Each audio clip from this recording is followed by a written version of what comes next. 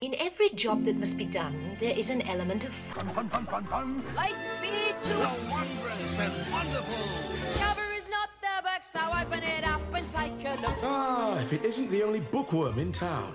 What's that word again? Inspired. Might solve a mystery or rewrite history. This is the story we needed to write, has been kept out of sight, but no more. So I'll read a book, or maybe 2 or 3. It's such fun to hum a happy working song. Ooh, a happy working song. I have to sing. I have to play. The music, it's not just in me. It is me. We're happier when you don't sing.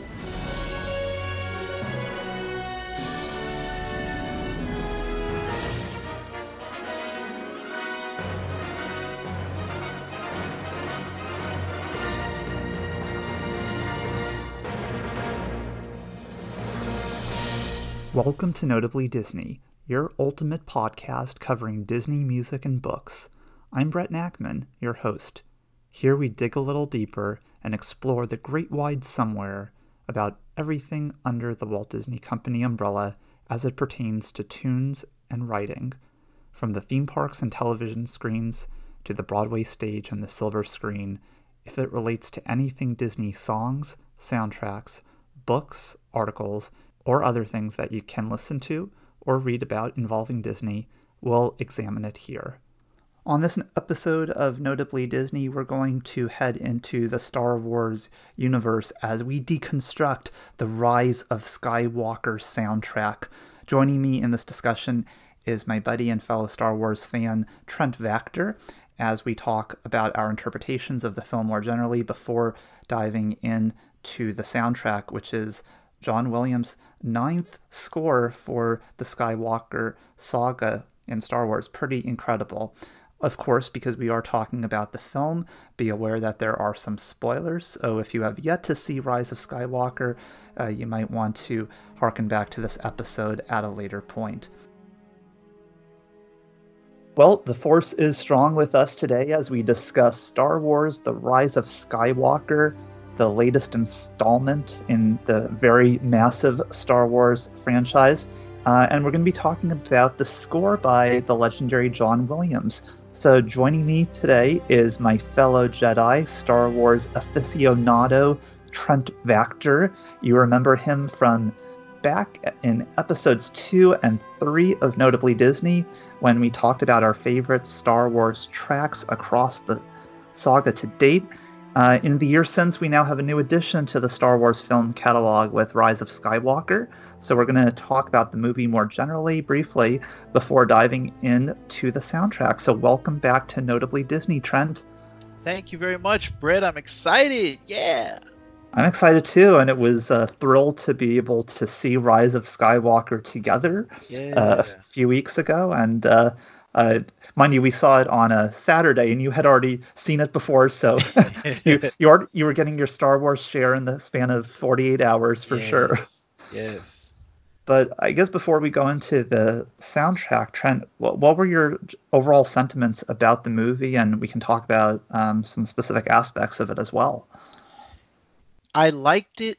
I did not love it. I had a good time in the theater, especially with you on our second viewing. But there were, I guess, things that I felt needed more explanation or just needed further elaboration that just did not get addressed. And the movie moves at a breakneck speed. And so it's almost like you don't have time to stop and think about certain things. But then after you get home and think about it. And I think there's a lot of things that Star Wars does where, hey, we'll tell you that side story in a comic book, or we'll tell you this story in a novel. And I don't necessarily like that approach, even though I'll eventually, find out the story. But I'd like to have it in the movie itself on a lot of these points. But overall, I enjoyed it. But there was some things that I wanted a little bit more out of the film. You make a really good observation there, because it makes me think of how the Star Wars universe has become so large, especially since Disney's acquisition.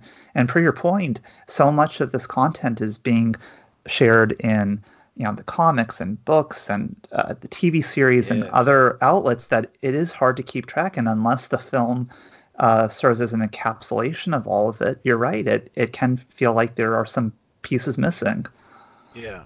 And that's not necessarily something new with this film, but I don't know if that's the best way to tell a story. I guess, like you said, the overall size of it, you may need to put certain aspects of a story into another format, but overall, especially with the Emperor, we should have known something more. We should have seen more in the film. And I think a larger problem with this new trilogy, episodes 7, 8, and 9, was kind of a lack of a clear vision or focus.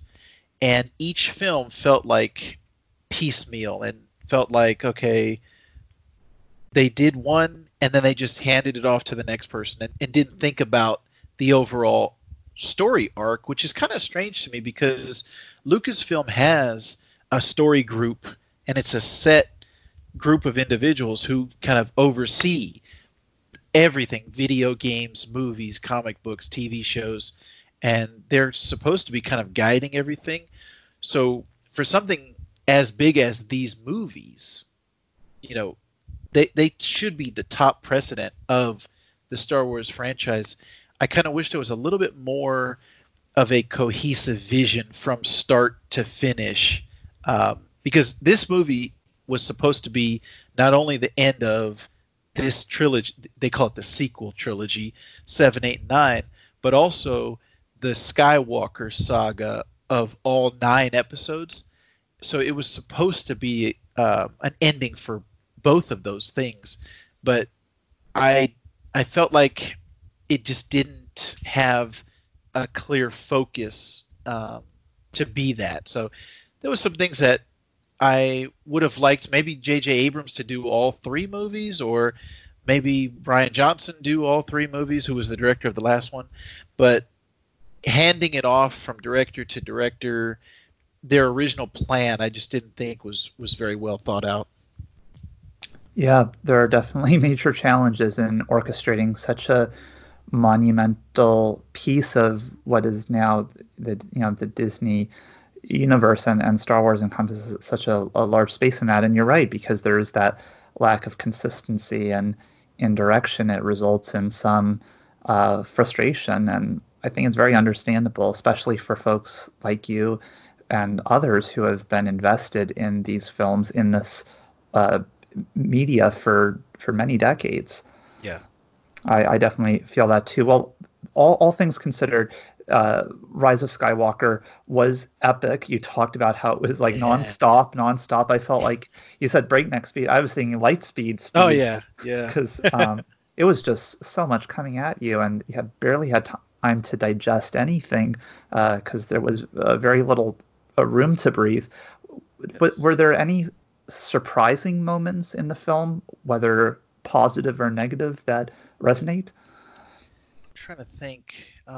Probably, I would say the Kylo Ren conclusion, I guess, to his storyline. I was eagerly anticipating what was going to happen in this film, and I guess the way that they chose to end it was kind of interesting to me. Kind of stood out as that wouldn't necessarily have been the way that I thought it was going to end, or the way that I maybe thought was best. But Adam Driver was one of the standout performances to me of this whole trilogy in general, and this movie. So I always like him. I like him as an actor in general. So I enjoyed his performance in this film. But the way that his arc wrapped up, which was is kind of a difficult thing to do, because from the beginning it seemed like he was going to be set up as the reverse Darth Vader. He's on the dark side first and being pulled towards the light side. And unfortunately, because of Carrie Fisher not being available for this film, I think they had to kind of change what they were going to do. And it seemed like he was going to have a big moment with his mother, kind of a confrontation maybe to pull him back to the light side. But instead, they had to kind of go with Harrison Ford. So a lot of real world challenges also I felt like hindered the movie, and you could tell that they did the best with what they had. But I almost feel like it might have been a better decision just to not have Carrie Fisher in this movie and say either have her pass away in the last one or in between the two movies, and kind of explain, maybe even in the opening crawl, unfortunately Princess Leia died in a battle or something, and then go from there and change it up. Because upon my second viewing, it was a lot more evident to me than in my first viewing. And I think it was because I was so excited and it was moving so fast, I didn't think about it too much. But all of her scenes, they've told us, were deleted scenes, unused footage from when J.J. Abrams directed her in Episode 7. And every line was kind of everything that they had recorded, they sculpted the scene around that. And when I watched it the second time, it was much more apparent to me that it felt like that, like exactly what it was. They were filling in to what they already had. I don't know, it's great that she was in the film, but I don't know if that was necessarily the best choice, because it just kind of held them back, kind of put shackles on them. I feel like, in terms of what they could do, and where they could go with her character. But I still, like I said, even though there are things I did not enjoy or I felt like could have gone in a different way, I still had fun with it. When I was watching it, I was kind of saying, man, this was made for me. This is exactly the type of, I love being in this universe. I love being with these characters. And I love Star Wars in general. And that's why I'm here today. Yeah, I agree with you with the notion of Carrie Fisher's inclusion not necessarily behooving the story, because it felt like that these were just extra scenes thrown in there to service fans who wanted to see her one last time, as opposed to your idea of perhaps incorporating into the opening credits or figuring out a way to end her story in Last Jedi. It didn't advance the narrative, and that's I think ultimately was very frustrating. And it makes me think of the notion of the lesser of two evils, right? What would have been better, to have her appear in these brief moments in Rise of Skywalker, or just conclude in Last Jedi? And Harrison Ford coming in such a surprise, because he ultimately wanted to be written out of Star Wars with Force Awakens, and then he's like, "Oh, I'm here for my cameo. Give me my paycheck and royalties, please." Yeah, and I guess even from an in-movie standpoint, not necessarily, we know the meta and the outside of everything, but even in the movie world, that kind of took me back, because I said, wait a minute, he's not a Jedi, he's not one with the Force, so he wouldn't be a Force ghost and he wouldn't be projecting into him. So the way that they explained it was, it was a memory, but that we've never seen anything like that before, where someone was able to just relive their own memory. And so that it kind of didn't make sense to me, I guess, in a way. But I love seeing Harrison Ford, as everybody does, but it just was kind of threw me aback when I saw him at first, and I said, what's going on here? See, I would have preferred seeing a time traveling Indiana Jones jumping across universes, and this is a continuation of Kingdom of the Crystal Skull, right? So who knows? Yeah, get on that, Britt. Get to work on that movie. Well, you know what? It's taking Disney and Lucasfilm forever to make Indiana Jones 5. So yeah, by the time they actually release the next Star Wars film in theaters, who knows if we will ultimately see in Indy 5. One can hope. Yeah, and unfortunately, Father Time is on, working against us as far as that goes. Because even in Kingdom of the Crystal Skull, I was like, man, Harrison Ford's not moving the way he used to. I don't know how many more of these Indiana Jones movies we're going to get, but I hope we can see one more before he passes away. Yeah, but on a lighter note, we had some hilarious scenes in Rise of Skywalker. Shall we talk about Babu? That easily was the standout moment for me and for my wife, Candy. Babu Frick, everything about the character, the way he looks, the way he sounds, all of his dialogue was hilarious. Actually, there was a lot of humor in this one. Now that I think about it, a lot of Poe Dameron's lines, a lot of just kind of funny moments in general. Definitely more than The Last Jedi, but yeah, kind of along the lines of The Force Awakens. There was a lot of lighter, funnier moments than I was expecting. But yeah, Babu Frick, easily the best part. We saw the movie also with your dad, and after the movie he said, or no, it was in the movie. He said, Oscar.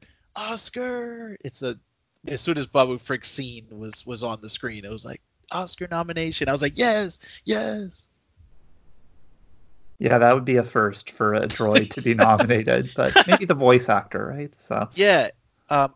Side note, I don't know if we have any Harry Potter fans out there, but also a John Williams connection. The voice actor that was Babu Frick plays Moaning Myrtle in the Harry Potter franchise, so there's a little tie for you. How do you like that? But yeah, the humor was great. And one piece of humor that I think worked out really well in Last Jedi, and it was extended to here in a sense, was General Hux, because you had the scene with Poe and Hux in that film, and then certainly playing off of that a little bit in Rise of Skywalker. Domhnall Gleeson did not have too many scenes, and certainly he did not have a wonderful conclusion to his storyline, but there was some good humor in there. And he was, I've loved him from the first movie onward, but he needed more scenes in everything. His whole character needed more time in all of the films, but yeah, in this one in particular, his humor was great, but man, it was so unceremoniously concluded, his whole arc and his whole story. But yeah, he did provide some laughs for me as well in the movie. And C-3PO, who probably got more screen time in this film than many recent Star Wars films, if I'm thinking correctly. Yes, that is 100% correct. I was actually surprised at how much screen time he got. It was nice to see that and get a lot of Anthony Daniels, and also he brought a lot of humor to it as well. Episodes 7 and 8, he's largely absent from the movies. So yeah, it was kind of, I almost felt like they were like, well, we gotta he wasn't in the other ones that much, so let's put him in this one a lot. But yeah, kind of a nice send off for C-3PO, even though he's a droid, so it's not like he's gonna pass away. But I don't know, going forward with whatever they do next, whether it's another trilogy of movies or whether, I've heard talk that they want to kind of get away from the trilogy format, but whatever it is, C-3PO kind of has a nice tribute in this movie of how long he got to show his stuff in the movie. Right. Well, and to think he's one of the few characters who encompasses all 9 of the Skywalker saga films too. So I think he's the only actor who appears in all 9. I may be incorrect on that, but I believe he's the only one. Yeah, because Kenny Baker isn't around anymore. So yeah, and Peter Mayhew. So even though their characters appear, I think he's the only actor to appear in all 9. Yeah, it certainly is a testament to the connection he has, and obviously he wrote the autobiography recently about his experiences. But Yes. wow, what a nice ending to his story, because I feel like his quirks and wonderful qualities shine throughout this film. Oh yeah, great, Especially great with the stuff. memory loss. Yeah, although I kind of wish they had left it that he never got his memories back, because I thought there was going to be a bigger payoff. And so when they gave him his memories back at the end, it almost took away the stakes of, his sacrifice or what happened with him losing the memories. So I thought that was weird that they didn't do anything with that, or have him talk about, hey, Anakin built me. I remember that. I remember back in episode 1 or my adventures here. I thought they were going to have something like that come into play, but it's fine. Yeah. Well, one thing that frustrated me with the film, and obviously we've talked about some spoilers already, and I will incorporate a spoiler warning at the beginning of the episode, but I really wasn't thrilled with the red herring of Chewbacca being killed. I think that was kind of pointless, and the payoff wasn't as strong as it could have been. For sure. Yeah, there was no stakes to that, because you almost didn't even have a chance to mourn for him, because he was back, and they told you in the next scene. They don't show Rey right away. She doesn't find out right away, but we as the audience find out right away. And so I'm like you. I didn't feel like there was any need for that, and there was no stakes to it. It didn't pay off in any way, because actually, even though, killing one of the main characters of the entire saga off screen would have been, I think, that would have had its own problems. But had that death stayed, that would have been a lot more meaningful and impactful for Rey's story overall, of her being pulled to the dark side, or her lineage of being a Palpatine. You kind of would have had more of a scare, like, oh, wait a minute, she might actually be overtaken by these dark side powers, or she might actually fall to the dark side. She killed Chewbacca. This is a huge moment, but I don't know how much screen time elapses, maybe 2 minutes, 3 minutes, and you're back to, hey, there he is, he's fine. So I kind of wish they would have left it, either just not done it at all, or left the death so that it would have had some type of feeling for us. But yeah, I was right there with you on that one. That was not one of my favorite things about the movie. So yeah, definitely on the same note there. And speaking of notes, let's transition into the score. So we'll talk about some of the individual tracks throughout our conversation. But in thinking about this soundtrack, and I know when you, as we discussed, you saw the film before me, but you said that probably your favorite part of Rise of Skywalker was the score, which is by the incomparable John Williams. What did you most appreciate about the score, and what were some themes, both in terms of musical themes and just general themes, that struck you as you listened to and watched this on multiple occasions? A lot of it was the impact of, I think, our memories of the past. And so Princess Leia, Luke Skywalker, the Force, Yoda, all of these memorable themes that he's generated throughout the years, bringing those back to the forefront. Unfortunately, with this one, there wasn't any new theme that kind of stuck out to me. And that's, for me, John Williams' master strokes are his theme work. And so, like I said, with all those things, bringing back almost like a greatest hits album of, hey, here's this theme, here's this theme, tying those together, I liked that aspect of it. But there wasn't I wouldn't say there's anything from this soundtrack that I'm gonna say will stick to my memory as, oh, that was the Rise of Skywalker theme. Especially with Episode 7, the creation of Rey's theme still gives me goosebumps when I hear it. Kylo Ren's theme and the First Order's theme, those things give me chills. And hearing those, the way he tied those into this film, was kind of my standout moments or my standout tracks. Whenever, the Force is with you or any type of theme from the past came up, those were the standout moments to me, and the ones that give you chills and say, yeah, Rey, the Force, we're all with you.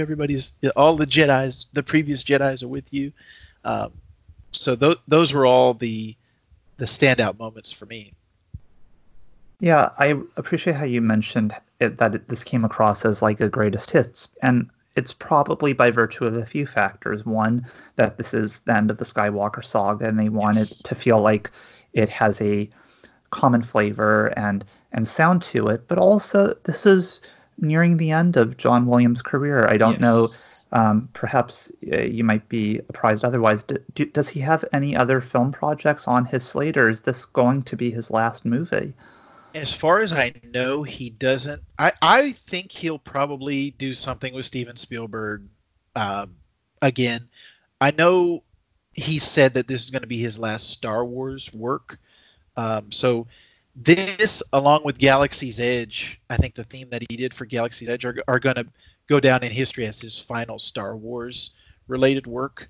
Unfortunately, at the time of this recording, he is 87 years old. Next month, in less than 30 days, he's going to be 88 years old. But I haven't heard anything else on the docket for him. But like I said, he's done, I think, 97% of Steven Spielberg's films. So I'm sure he'll have something with Steven Spielberg coming up pretty soon. Right. Okay. But, consequently, the notion of all these old themes entering the picture is really a reflection of the conclusions and in both of those regards. And as I was listening to it, I was thinking, what a beautiful tribute to John Williams, because you realize, especially when you hear practically every major theme across the saga, except maybe for Duel of the Fates. I'm not sure if that came in at any point. If it was extremely subtle. Yeah. Ultimately, it was a compilation.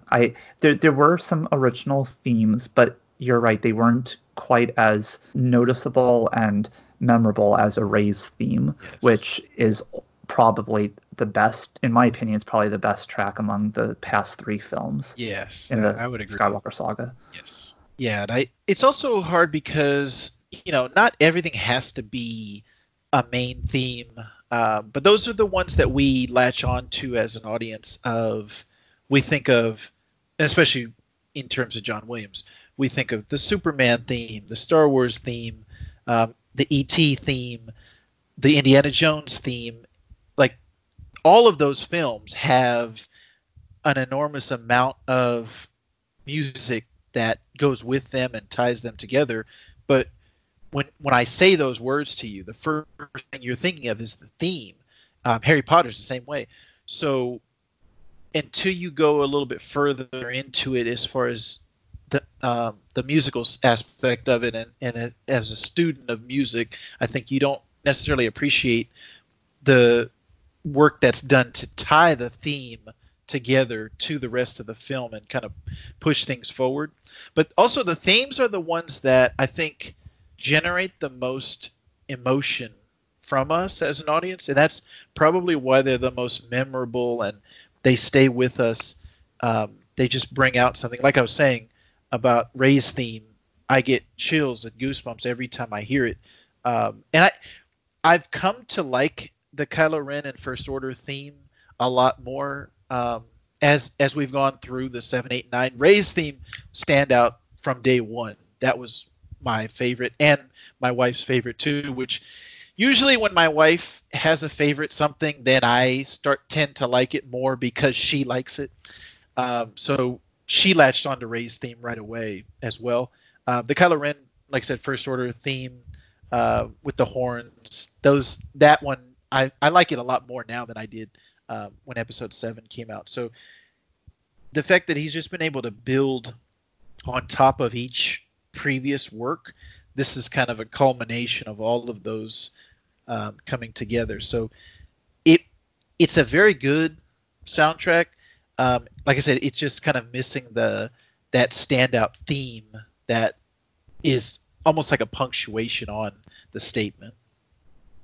Right. Well, and I definitely want to point listeners to there is technically a Rise of Skywalker theme. One could look at it as the trio theme because, in fact, there are a few scenes with Rey, Poe, and Finn where it's almost this lighter sentiment to it, yes. And it's illustrated in the soundtrack in terms of The Rise of Skywalker, which is track 3, and also We Go Together, track 9, and that, of course, is a reflection of, Rey saying, "Oh, I'm just going to handle going to Exegol solo," and they're like, "Nope, it's all of us. We're a team." And that theme surfaces at a few points, but I think part of the problem is it's not as striking or impactful as some of the other ones that we've heard across the Star Wars universe. And I think to other themes' benefit, they've been played across multiple films, yes, in many cases. So that's where sometimes time behooves particular tracks if we hear them in different spaces and contexts. But yes, if you walk out leaving the film and you can't think of a new original theme that is just really striking your attention, I think that's also a sign maybe, at least in that subtle way, the film perhaps wasn't as strong, at least on the musical front in terms of fresh themes, right? Yeah, and I guess there's a lot of things there's a lot of caveats that we have to kind of consider of what they had to work with going into this movie, the job and the task of closing out this, like I told you, this trilogy, and then this, I think it's called nonology, a trilogy of trilogies is a nonology, but the task of completing that, wrapping all of that up, and then also at the same time introducing new characters, bringing back old characters like the Emperor, what we had to work with Carrie Fisher. So I think because the movie had so much going on, the music kind of matched that of trying to keep everything. I almost get that feeling or that sentiment of when in an old cartoon when a character had to plug leaks, different water holes coming out, and they had to hold their fingers and plug each one. It's played for comedy. Also in the last movie, BB-8 kind of did it with inside of the Poe's X-wing. He had to kind of plug all these holes, and then eventually he just slammed his head on the thing, and that fixed the leak. That is kind of what I get from the movie in general, Rise of Skywalker, of trying to hold everything together to tie everything up. And in some areas they succeeded, in some areas they did not succeed. But overall, I can't understand a lot of people's dislike or hatred that I've seen coming from people saying there was some people I kind of got the feeling that it was the most disappointing movie that they watched all year, and they dislike everything Disney's done with Star Wars. And to me, that's just a huge exaggeration, and I just don't understand how they could say that. But I do think that this soundtrack in general is a good testament to John Williams' talent overall. And I will never not, appreciate John Williams' music. In any time I get a chance, I'm always immersing myself in John Williams and trying to find out more about his thought process, and watching interviews with him. It's always a treat for me whenever John Williams' work is brought up. So I'm definitely happy that we got another full set, to work with out of this movie. We got more John Williams music. That was actually a lot of the prequels, Star Wars prequels. That was the first thing I would say to people when I would defend the prequels. Oh, those are terrible. Nothing good came out of those. I would say Duel of the Fates, the Anakin and Obi-Wan battle in Episode 3. You cannot deny that those themes will be forever linked to Star Wars and be part of the discussion of these are some of the greatest parts of this whole Star Wars saga, was that John Williams music. So you can't tell me that the prequels were all bad, because we got brand new John Williams music and memorable themes from John Williams. So I always think about that whenever I think about the prequels. And now the prequel hate has kind of subsided with people, I think, of the Brett generation and younger, having grown up with the prequels and with Clone Wars and Rebels now. I think a lot of the hatred I used to see is not so much. Funnily enough, now I see more Disney Star Wars hatred than I did of prequels. And we need to go back to the prequels. Lucas had it all right, and then when the prequels came out, Lucas didn't know what he was doing. He ruined my childhood. So I always find it interesting to look back at these things, and a lot of things are forgotten with time. So I think John Williams is always going to be looked at upon favorably as time goes on. But those are just interesting things I noticed.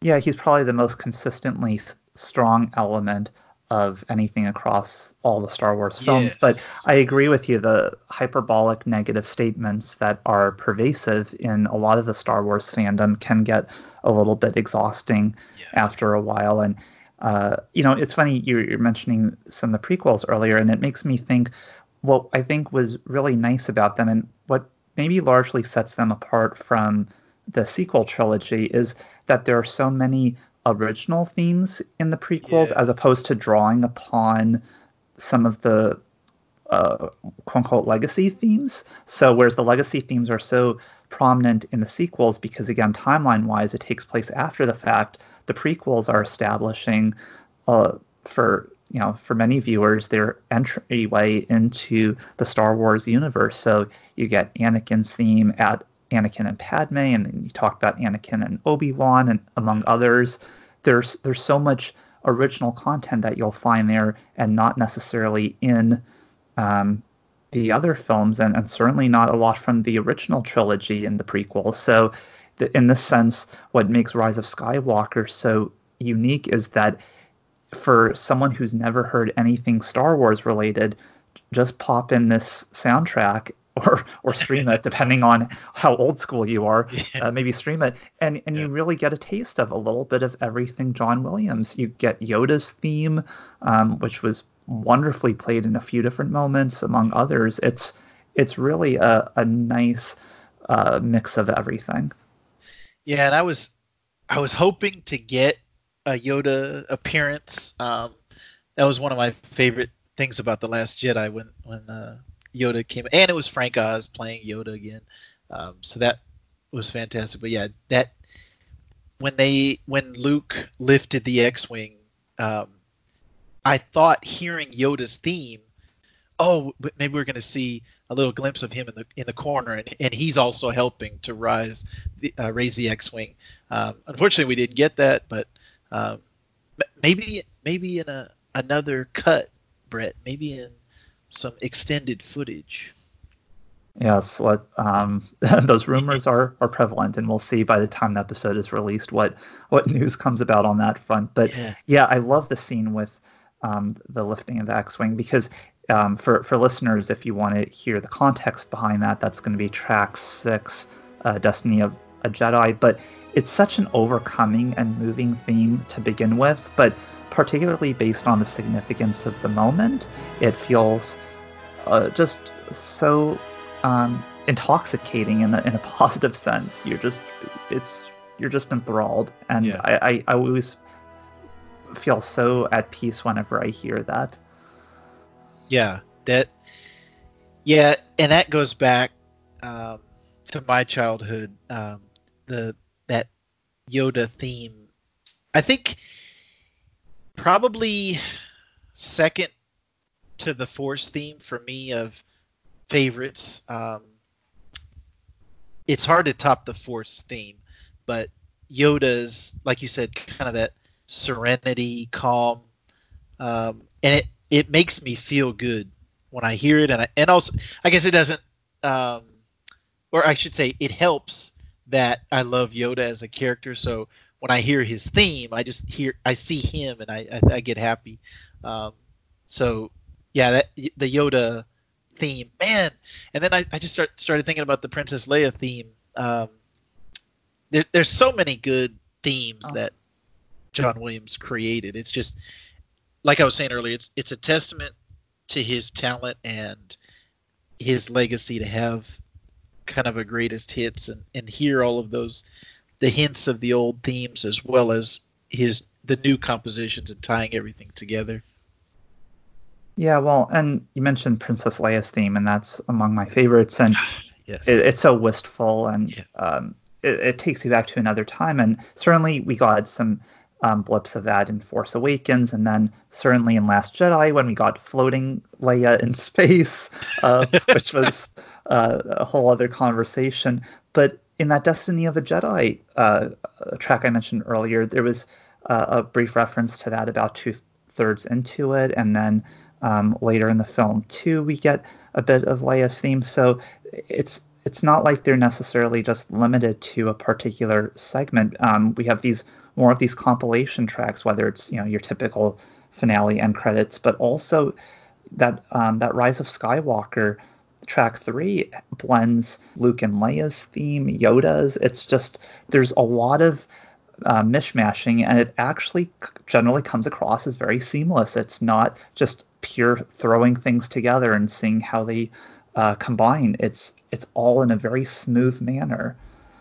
Yeah, and that's just expert level that John Williams is at. And I always love seeing the special features on movies, but in the Star Wars ones in particular, I love seeing John Williams talk about his process or talk about what he was thinking about, and the creation of Rey's theme. I think he was inspired by Daisy Ridley's performance, and all of that I find fascinating. So I always enjoy watching special features on John Williams working in the studio or conducting in the orchestra. So what are some favorite tracks of yours across the whole soundtrack trend? I think the ones that you mentioned, the finale and the Rise of Skywalker, I want to say the final saber duel, I was kind of, because of Duel of the Fates and because of Anakin versus Obi-Wan, I was hoping that would be a standout track for me, but that one unfortunately was not. And I was kind of hoping for more of it, but a lot of the chase ones, the speeder chase and kind of fleeing from Kijimi, those ones I think are some of my favorites because of the frantic pace of them, and they kind of get me feeling like I'm in a chase, and kind of gets my heart going and blood racing. So all of those ones, and then the way that it wraps up, I think the farewell, the reunion, and A New Home, all of those have kind of a big emotional element to them for me, and especially because you're kind of thinking about, and this was actually the same when Episode 3 came out. It was kind of a similar thing. It had to tie up the two trilogies at the time that existed, as well as that prequel trilogy. It had to tie all those things together and then bring your kind of your Star Wars history with you and say, oh wow, this is the end. This is, we didn't know at the time we were getting 7, 8, and 9. So this feels very similar to me. The ending of this one, we don't know what we're going to get next, but we can kind of take a breath and say, okay, 7, 8, and 9 are done, and that's the Skywalkers are done. Kind of looking back on it and seeing how far we've come. So the ending tracks, and the finale, of course, like bringing, as it's going through the credits, hearing a lot of the classic Star Wars themes. So those are all my favorites or standouts. So basically like 7 favorite tracks. Actually 19, 1 through 19, I think. The entire soundtrack. I'll take it. That's totally fine. You made the reference to Episode 3, and it makes me think the concluding scene in that film is very much in the vein of the concluding scene of Rise of Skywalker. In that case, it was Obi-Wan bringing Luke to Tatooine, and here it's Rey identifying now as a Skywalker. Yeah. I love the poignance of that, and the sense of parallelism in a way of, reflecting on a journey that has been full of a lot of twists and turns. And the music definitely, in both scenes, you hear the Force theme and also Luke's theme as it is. Both of those are elevated because of the music and because of the way that it makes you feel. You leave the theater happy, and I think in large part it's John Williams you have to thank for that. Oh, absolutely. No doubt about that. I want to harken back to the Speeder Chase track for just a second, because that was probably one of my favorites on the soundtrack, and one reason is it really reminded me of none other than John Williams' work for the Indiana Jones trilogy. Yeah. It was very zippy, lots of wind instruments, playful action cues, and then throughout this several-minute track, there's a recurring triumphant trumpet that kind of reinforces the positivity of the, I want to say trio, but ultimately the droids are with them, and Chewie as well. But it's just so upbeat and classic John Williams in a more not mind you that there's some gravity to the scene because obviously they are being chased, but it's overall kind of just exciting and not as threatening as the visuals would seem to imply. Yeah, and they fly now, Britt. They fly now. Shut the front door. No, that was pretty cool. That was really neat. So they needed an upgrade, apparently. And that, I think, we were talking about kind of, I think, things that we liked or disliked about the movie. J.J. Abrams' sense of action and speed, I think the way that he's able to thrill was probably the things that I liked the most about episodes 7 and 9, the ones that he directed.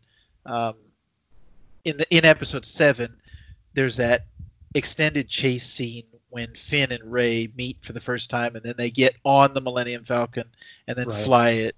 That to me is going to be one of the things that I remember most about the sequel trilogy, and that same sense I got that in this speeder chase in Rise of Skywalker.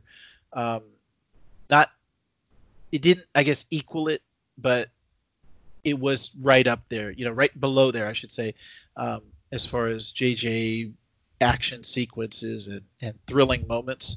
So yeah, that was a lot of fun. And hearing that speeder chase track again kind of just brings me back into that moment.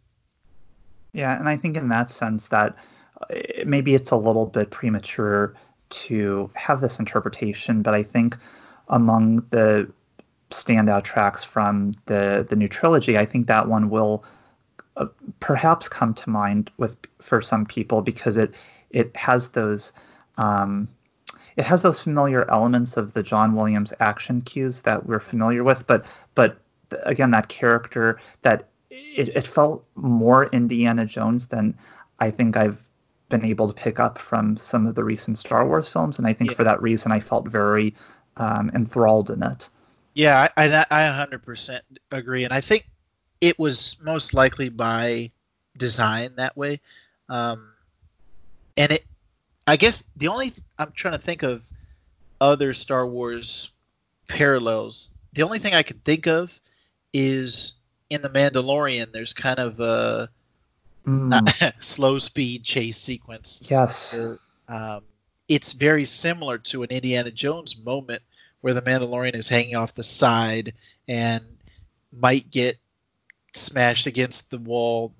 So that's the only other Star Wars parallel I could think of for Indiana Jones. So yeah, for this one, for this speeder chase in Rise of Skywalker, I would say it is the most Indiana Jones-ish of all of the of all the Star Wars movies. Yeah, and just because there are light moments doesn't mean that we go over to the dark side, and that's very apparent in the very aptly titled Anthem of Evil track, number 7, which has a very ominous chorus, and it felt very much akin to what we heard in Episode 3, Revenge of the Sith, which really relied on the chorus in a very haunting manner to reflect Anakin's transition to the dark side. So we get a bit of that on that track as well.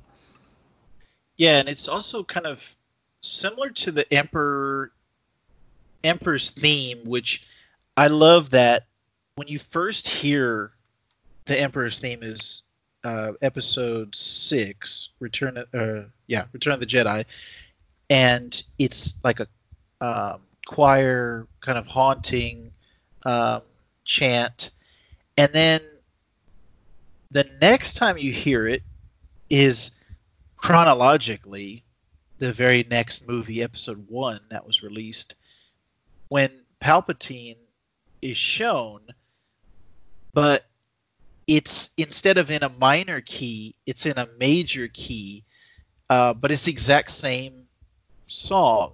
And so I love that, the way that John Williams hinted at, hey, this is the Emperor, this is going to become the bad guy, but disguising it in a major key at the end of Episode 1 when everybody's celebrating, hey, we won, we beat everybody, but underneath all of that, no, this is just starting. The real danger, the real villain is actually right here, and he's won instead of, they think that they've won, the heroes, but really the Emperor has struck his first victory towards what will ultimately become his galaxy, his universe. And so I love that kind of parallel that Anthem of Evil has with the chanting and kind of the haunting elements to it.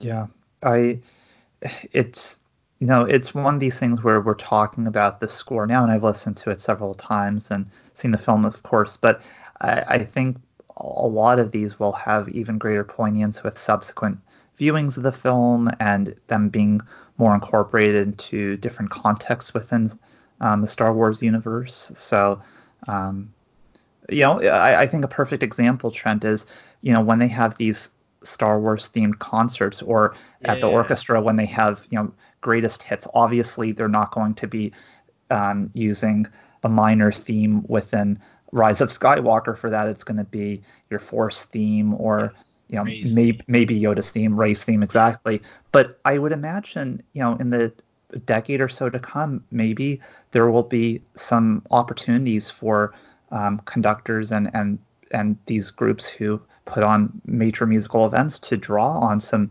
other themes within this sequel trilogy. Yeah, I think that'll be interesting to watch and keep track of and see how these things play out. Because, like I was telling you, with the prequel trilogy, I think it's aged a lot better than upon the initial release, and it's appreciated a lot more now. So it'll be interesting to see how Rise of Skywalker ages, and I hope it does age favorably, like you said, and get discovered by new people and kind of brought out and put on display, because it's hard right now, being so close to the release of it. It's hard to separate it from the online discourse right now, and all the chatter is a lot of the negative aspects and a lot of what people think are plot holes in the movie. So with time, I think it'll be easier to kind of look at that and separate it from right now. There's just a lot of kind of noise. I think it'll be interesting to separate it from that.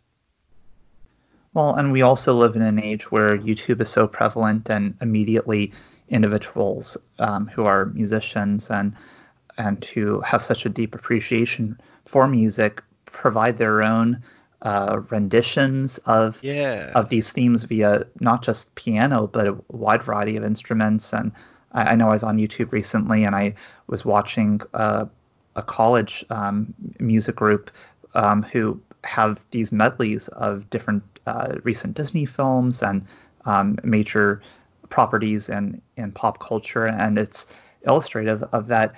People who appreciate music will find ways of helping other folks discover music that maybe doesn't always get its due. And certainly Star Wars is so prevalent in the discourse, but it doesn't mean all aspects are. And it's perhaps only your film music connoisseurs or those who are really deeply entrenched in Star Wars who are going to, give a soundtrack like this more than a one-time listen.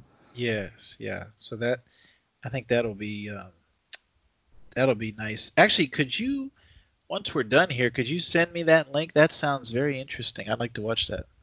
Yeah, I'm trying to. I will definitely do that. It may have been the music students at Yale. They're extremely talented, but yeah, it's so encouraging because I think back to even 10 years ago when YouTube was obviously around for a while, but there wasn't nearly as much content as today, and it's absolutely astonishing to see how much cool footage there is out there of people just putting their video camera or phone right by piano or in a room and showcasing their own medleys of Star Wars music, and it really extends the lifetime and appreciation of all these different tracks that are not necessarily the primary themes. So yeah. I, for one, really liked March of the Resistance and how that was incorporated in several good spots in the film and really heightened the emotion. So that's one, too, that I felt like was a really nice product of the sequel trilogy. Yeah, I like that one also, and kind of that's what I think I associate with Poe and his character. There was a lot of good horn work in general in this, from the Resistance to the First Order. I think there's a lot of nice work being done there. Yeah, absolutely. A few final thoughts I want to offer on the soundtrack and then turn it over to you as well. One is that I think and hope that there will be some sort of deluxe edition of the soundtrack to debut, because ultimately what we see in this current product is about 76 minutes, and certainly there was more than that on screen. So, and perhaps some of it may have been just because they want to develop another release. But like there was a really cool piece of music that had a world music flavor when they were on Pisana with the Festival of the Ancestors. Yeah. And I later discovered that it was written, written by Lin-Manuel Miranda. Yeah, I heard that. So that would be cool to see featured. I feel like there were probably some other cues too that didn't make the final soundtrack. So hopefully that will arrive. Yeah, I'd like to hear that. You know, it's interesting. I don't know if he has Lin-Manuel Miranda has a relationship with J.J. Abrams or what it is, but he was involved a lot in the episode 7, kind of like the Maz Kanata scene. Yes. He does a lot of alien music, and I want to say he was even on screen at one point, but I can't remember. But yeah, it's interesting to see whenever he touches music, whenever he has something to do with it, there's always something interesting coming out of it, whether he's singing or producing the music. Absolutely. And one other remark I wanted to mention is that I obviously I'm a fan of the music, and we've talked about that. I wish some of the titles of the tracks could have been a bit more inventive. They were very straightforward. Yeah. And Michael Giacchino, of course, is a master in coming up with plays on words, and that's not always necessary, but some of them were just kind of dry, like reunion, farewell. Those are fine words, but I think there's a really good opportunity to make them a little bit more substantial. So it's a nitpicky thing that's not so much a reflection of the music, but rather what words are associated with them. But so it goes. Yeah, and you know, I wonder if it's John Williams.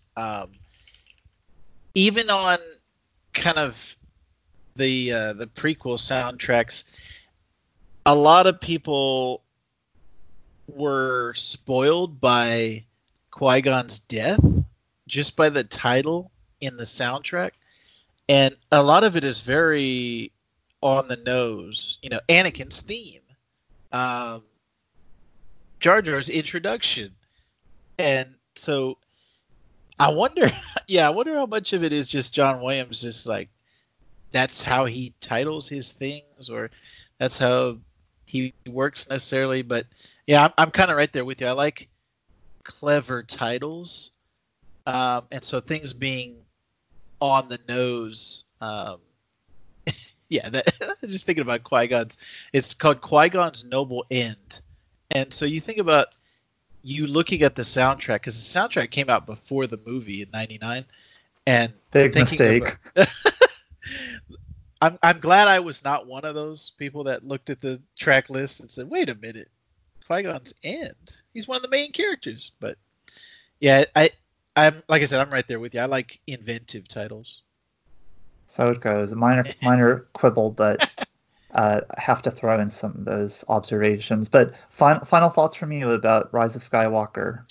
Yeah, I very much enjoyed the culmination of John Williams' work, and it's like a tribute or a testament to look back at the history by bringing in all of the old themes. And there was even that moment in the end where all of the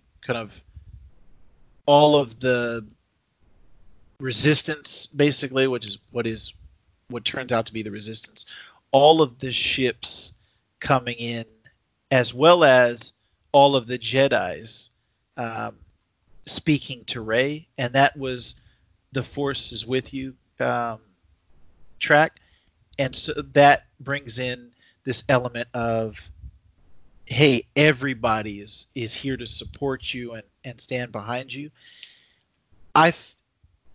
Unfortunately, as much as I like that idea and that kind of the music behind that track, The Force is with you, it's unfortunate that it came out in the same year as Avengers Endgame, which had a similar scene of everybody's coming up to support you.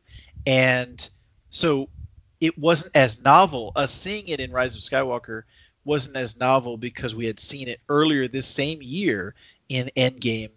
And so the impact of it also was not quite the same. Of you had those 20-something Marvel movies versus these 9 Skywalker movies of everybody's here, everybody's coming in. This is the culmination of this journey.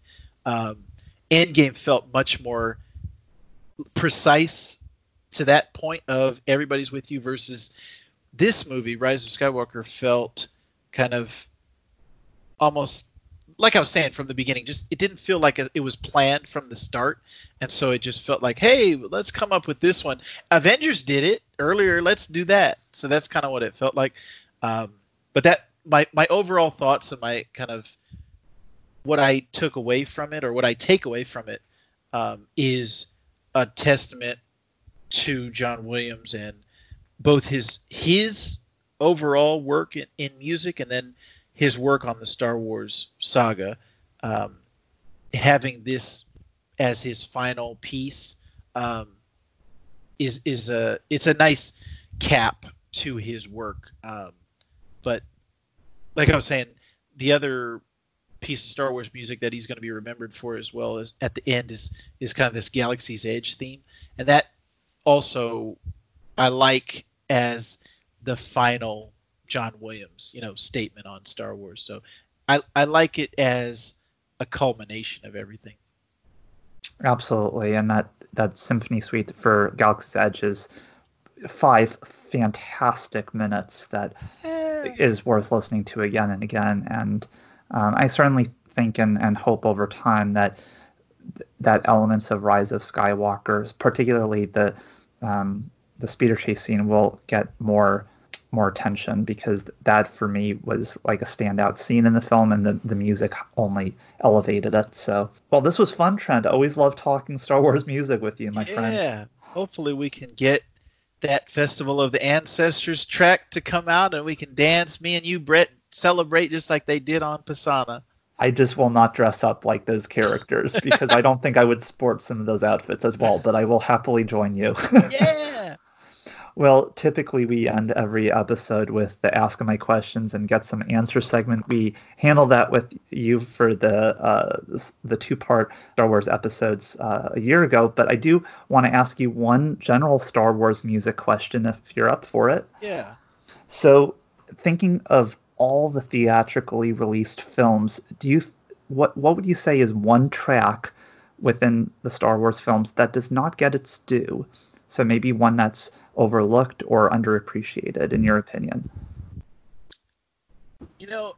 As much as we've talked about Rey's theme in this episode, I still don't hear enough talk about it. So I would even say that Rey's theme, to me, is underappreciated at this point. I'm sure as time goes on, it's going to get even more support and love behind it. But I don't talk to a lot of Star Wars fans that mention Rey's theme to me when they talk about, Yoda's theme, the Force theme, and all of the classics. Actually, you know what? Rey's and I'll say Rey's and Kylo Ren's theme are both kind of underappreciated to me. And I was actually, as I was kind of re-listening to it for this in anticipation of this episode, I said to myself, man, that First Order Kylo Ren theme, that, the horns, da da da da da, I love it more and more as time goes on, and I think I don't hear enough people talking about it. So even though me and you, I think, are big fans of Rey's theme for sure, and also Kylo Ren's, I think I would like more people to be talking about those. Very nice. Yeah, I'm with you on Rey's theme. That was in my top 10, so, and still high up there. Yeah. I also want to mention, before I forget, in the A New Home track on the soundtrack, there was a very cyclical motion of 6 notes. It was like do do do do do do, and it was played very slowly and deliberately. That was a very subtle theme that I'd like to hear more of, because I'd have to listen to it more to be able to aptly capture the sound, but that was a nice little theme too. So Nice. But I agree with you on Ray's theme, totally on that. So as we wrap up, Trent, can you remind listeners of how they can follow you on social media? Yeah, probably Instagram and Twitter are my most active places, and both of those are just my last name, Vactor, which is Vactor. Fantastic. Well, always a pleasure, Trent. Looking forward to more Star Wars films in the future. It might be a bit, but at least we have Disney Plus to whet our appetite in the meantime. Yes. Thank you very much, Brett. Anytime you need a co-pilot, let me know. I'm always here for you. Yes, you are. I'm always happy to have you as my X-Wing man. Yeah. So, there you have it. All right. Thanks again, Trent. And thanks to Trent for coming on to Notably Disney once again as we deconstructed the Rise of Skywalker soundtrack. He's one of the best people to talk with as it pertains to Star Wars. As you may have guessed from that conversation, a lot of unique insights and interpretations. And we all appreciate here how the Star Wars music helps drive the narrative. And it's an integral piece of the Star Wars story. So needless to say, our opinions may not necessarily resonate with everyone, but I certainly hope you took away a few fun facts and new ways of perceiving the film in light of the soundtrack analysis. And I imagine you too, through further viewings of the film, as well as listening to the soundtrack independently, may take away some new insights and thoughts along the way. So thank you again, Trent. Thanks again for joining me on another episode of Notably Disney. I invite you to subscribe to the podcast and leave a review. Follow me on Twitter at bnachmanreports. That's BNACHMAN Reports, and be among the first to find out about the release of new episodes. I also encourage you to send me an email to notablydisney@gmail.com regarding your thoughts of the show, as well as suggestions for content. So until we turn the page on another chapter, I'm Brett, and thanks for listening to Notably Disney. Notably Disney is not affiliated with the Walt Disney Company or any of its subsidiaries. Consequently, the perspectives and opinions expressed by the host and guests are strictly theirs and do not represent the views of the Walt Disney Company and its employees. The main purpose of the Notably Disney podcast is to offer information and critiques about the Walt Disney Company.